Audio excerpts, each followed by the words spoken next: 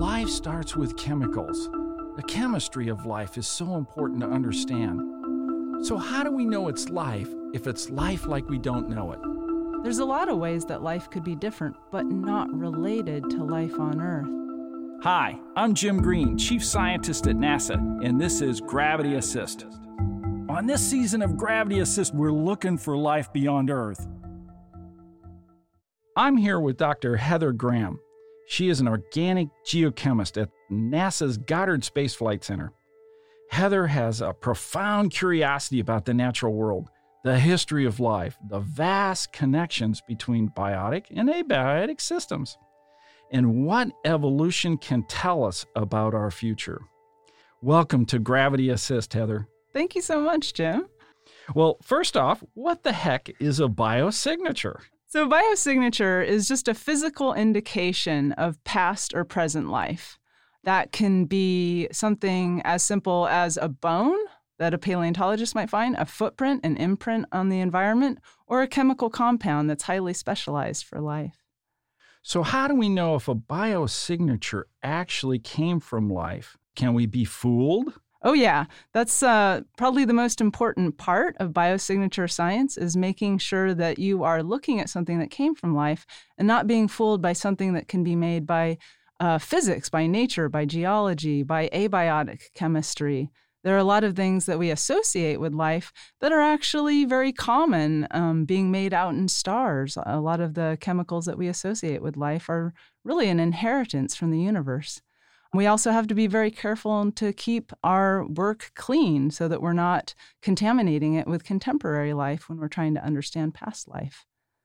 Well, biosignatures require certain chemicals. Is there some underlying composition that you look for in a biosignature?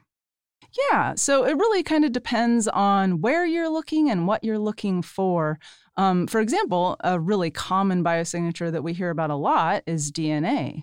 That's something that's universal. Every organism has it. So it's easy to say, oh, yes, this is definitely from life. This is a molecule that's too hard to make without biology being involved. But DNA is very ephemeral. It goes away quickly in nature. It's broken down by other organisms and reused very quickly. But there are other chemical compounds that last for a really long time, especially in the geologic record and the rock record. And those are the kind of things that we can look at as being a more robust signal of life on long time scales. So getting down to the basics, the really important chemicals, carbon seems to be one. If we look at what we have inside us, it's carbon, hydrogen, oxygen, nitrogen, phosphorus, and sulfur. So are those the fundamental compounds we ought to be looking for? So those are the fundamental compounds that we associate with life on Earth. Life as we know it. Life as we know it, correct. The kind of work that we're doing here at Goddard and the research group that I'm involved in doesn't always presuppose that, though. We're interested in biosignatures that might not just be about those particular elements, or more importantly, other elements that might be biosignatures as well. How do we figure that out? How do we figure out what are the more important elements? That's really from just observing nature in its completeness, in its totality, not just by looking at life, but by looking at nature in context of its environment to understand what it's taking from a chemical system to build itself, what it's eating, what it's respiring, breathing out, what the byproducts of its metabolism are. And then you can track down what are the important things that are moving through a system. And that movement is the essential signature of biology. If something's static, it's unlikely to be involved. So the concept of you are what you eat is true. Absolutely. So we actually pull things out of what we eat and plug them into our body. Yep. So we take carbon from all these other sources. And interestingly, though, carbon dioxide is our major byproduct. We all breathe it out. But there are lots of organisms that don't do that with carbon. They use metals and other strange things. And we find all these metals in certain places in the geologic record. And even though we don't see that organism, we know that this is something it left behind. So where do we find biosignatures? Usually when we're thinking about biosignatures, we think about the rock record, we think about geology. And really that's just because that's a really stable repository. To find a biosignature, you have to find a place where a molecule or a part of an organism is protected from degradation. So we think of places where there's not a lot of oxygen, since most other critters that would want to eat that organism are going to be using oxygen.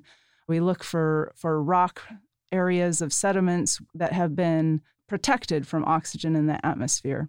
And the rock record's interesting, not just for people who are interested in land, but a lot of the rocks are actually old ocean. It's all the ocean sediments. So we can peer into past ancient oceans just by going to certain rocks on Earth. Well, you brought a really nice friend with you. It's a fossil. What is that? So this is a really special fossil. This is from the Ediacaran period. That's about 600 million years ago. And this was a time in Earth's history when biology got really experimental. And during this time period, we find all sorts of crazy organisms that only exist during that time period. Biology was trying just all sorts of body plans and ways of living on the surface or just below the surface in really neat ways. And these kind of fossils are only found in a couple really special places on Earth, Nevada and Namibia. So this fossil, as you can see, there's these long sort of tubes, and there's ridges along them, and they crisscross. And what's sad is this piece that I brought to you is only about the size of my palm. And what you'll see is there's all these tubes weaving back and forth over each other, but not in a random way, in a very special pattern. And that's part of what makes us realize this is biology and not just rocks that happen to fall in a really interesting pattern. This has intentionality, and there was energy put into a system to leave this texture. This strange structure, there's a couple of different ways you might be able to try and explain it. Maybe it's texture on a rock from a biofilm. Maybe it was a tube worm that was living below the surface. But what's really important about this is we don't have any physical way without biology of making a pattern like this. And that's what makes it a biosignature. You can do all sorts of experiments with different sizes of rocks and different chemistries of solutions of water, but you'll never make something that looks like this. Yeah, it looks creepy. So I heard, there's like 4,700 minerals on Earth, and about 300 of them could only be made by life. Yes, absolutely. So I know I'm a chemist, so I'm biased towards organic chemistry, and I'm giving a lot of examples of organic chemistry that are biosignatures, but really there are lots of minerals that are biosignatures as well. There's a lot of great work that's been done to show what minerals you absolutely need. For example, oxygenic life, the kind of life that made oxygen, all the algae in the ocean that made oxygen. There are minerals that would only be associated with those really high levels of oxygen that those organisms created. So if those organisms never developed on another planet, we would be unlikely to see many of those minerals on those planets. How long do these biosignatures last? Once they're in the rock, is that it? No, actually, one of the real arts of biosignature science is knowing what things look like when they break apart. Unfortunately, a lot of the chemical compounds that we use as biosignatures don't last in that state that your body or another organism's body made them. They break down in very particular patterns, and so we find those degradation products in the rock record. So once life is created and it decomposes, you end up with the parts. And so figuring out, do you have all the right parts, or even some of those parts may or may not be preserved over time. Yeah. And that ends up being a real problem. So what kind of tools do you use to really identify these parts and pieces in biosignatures? Yeah, this is a real puzzle. So this is the kind of area we would really think of as interdisciplinary science. I'm looking at a particular sediment, for example, and looking for particular compounds. I'm taking a lot of information that I've learned from other geologists that have described that rock. So I will know something about, like, was this rock once a lake? Was it the ocean? Was it buried and heated? So I'll have a lot of information from geology to help me direct those tests about what sort of molecules I'm likely to find. And the other important thing about these molecules that we think of as biosignatures that are being preserved in the rock record is they're an example of a community. They're usually not just one particular organism. You're looking at a habitat. You're looking at a whole bunch of different metabolisms. So you're really not just saying, was there life, was there not life, but you're getting a sense of what the ecosystem was. Another thought I had relative to biosignatures in rocks is a structure. A structure that how geologically could that have possibly have happened? Like a stromatolite. So when we study biosignatures, how does that help us think about the origin of life here on Earth? Yeah, that's really interesting. So a lot of these chemical compounds that we're thinking of don't really last on really, really long timescales. When we're thinking about something like the origin of life, a lot of what we're looking at is physical structures in the rock. Really old evidence of cells, really old evidence of biofilms, which are just big accumulations of microbiota together. So we're looking for those kind of physical things in the oldest rocks. And that's where textures in rocks become really important. And also something that you want to be able to make sure that those textures aren't something that nature makes all by itself without biology being involved.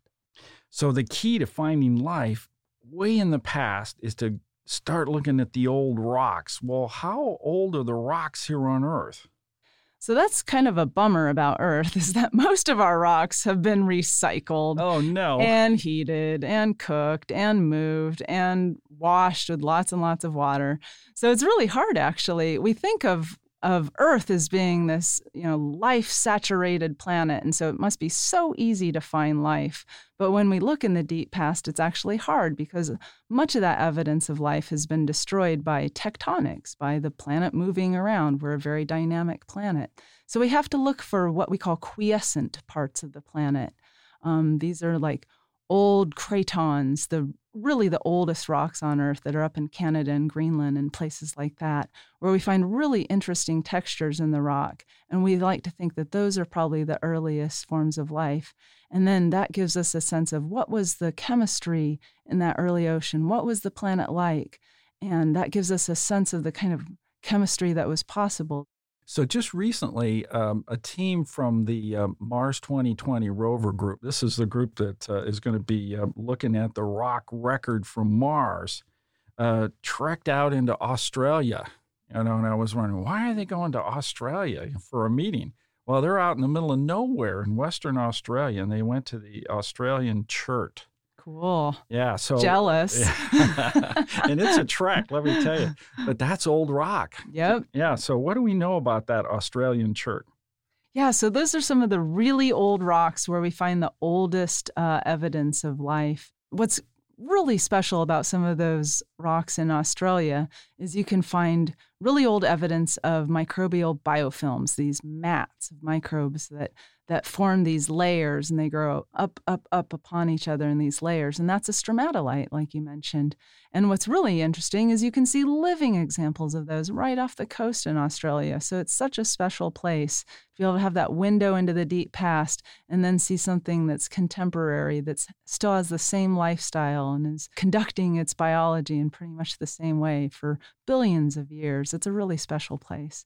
Yeah, in fact, when they measure the date at these rocks, they find they're like 3.6 or 3.8 billion years old. Yeah. But yet we know the Earth is 4.6 billion years old. So there's, nearly a billion years record that we've lost. Yeah. And the really sad thing is, because that's our earliest evidence, we know that somewhere in that time period between formation and that 3.8-ish number that you give, that's the exciting part. That's when life evolved, and we don't have really anything to go on there. And that's where experiments in the laboratory can become really illustrative for giving us a window and giving us something to imagine for that past. Well, this is where Mars comes in a really neat way, because it doesn't appear to have had some plate tectonics, but not like Earth. And it appeared to have been a blue planet like Earth early on, but then went very arid. And so maybe the record of life starting perhaps on Mars before 3.8 billion years is attainable in the rock record there that we can bring back. Yeah, that's what's really exciting is it hasn't had that, heating and cooling and moving and crushing that Earth has. And that really can tell us a little bit about why we choose to go the places we go on Mars, right? That we're looking in these sediments that we know were buried once upon a time. And if there is something organic there, we're looking in the best places to find something that wasn't exposed to the surface where it could be altered. So what's an agnostic signature of life? Yeah, so that is a biosignature where we're not presupposing a connection to Earth biology. A carbon-based life like we know it. That could be one, or it could be carbon-based life that has different informational polymers besides DNA, something like that. There's a lot of ways that life could be different, but not related to life on Earth. And these kind of studies get really interesting as we're starting to move farther and farther out into the solar system, where there's less and less likelihood that we're related to creatures out there if they exist. So do you think we're alone in the galaxy? Do you think life is confined to just Earth? I tend to think not, and I base a lot of that on probability. This is another area of expertise that there's lots of people working in biosignatures, and that's the kind of people who think about statistics and likelihood and probability. And it's rare you see something as a one-off in nature. If something works, it usually happens again and again. And so I just can't imagine that we're the only instance of that kind of unique chemistry happening. Okay. So if you think we can find life beyond Earth, where do you think we'll find it? Where? Oh, that's interesting. Boy, In other words, will we find it first in the solar system, or will we find it in exoplanets first? Planets around other stars. I would tend to say that we're probably going to find something unambiguous in the solar system first. And I would say that's really just because for this kind of evidence, you really do need a bunch of different ways of viewing the problem to be convincing. We can't just find one molecule and say, oh, look, that's life, because you need to be able to see it in context. So I notice you have some really unique tattoos, just long streaks that are emanating from particular points. What are they? These are high-speed photographs taken from inside a bubble chamber where they were crashing particles into each other in a very particular way to see what kind of other particles are made. And this is imitating processes that happen in certain kind of stars that make light that has mass. So light from our star is massless, but that's not always true. And I got these tattoos because light was something that was a big part of my PhD work. I actually looked at biosignatures to tell us about light harvesting molecules in photosynthetic organisms. Well, Heather, I always ask my guest to tell me what was the event or person, place, or thing that got them so excited about being the scientists they are today. I call that a gravity assist. So, Heather, what was your gravity assist?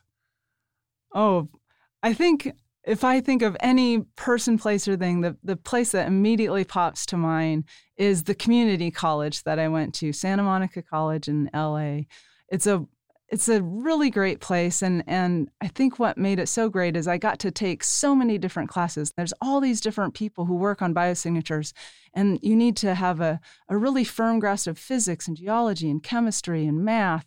And that's something I was able to do at this community college because I had the grace to just explore every topic I wanted to. I took every science class they had. I took field ornithology.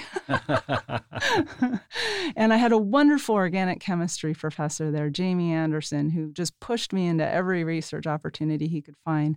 And I think if I hadn't have been given that allowance to have all that curiosity, I wouldn't have the background I really benefit from in biosignature science.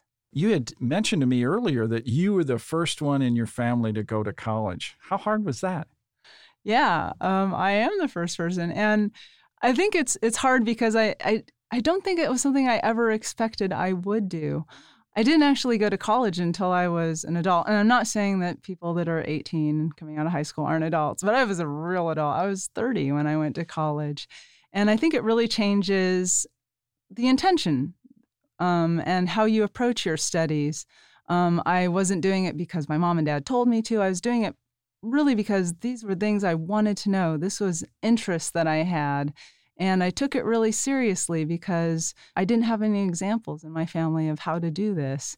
And I was really helped by a lot of wonderful professors. And when I think about the way I approached it and that curiosity that I brought to studies, there's a saying by an old author, Charles Baudelaire, that I sought the why of it and turned pleasure into knowledge.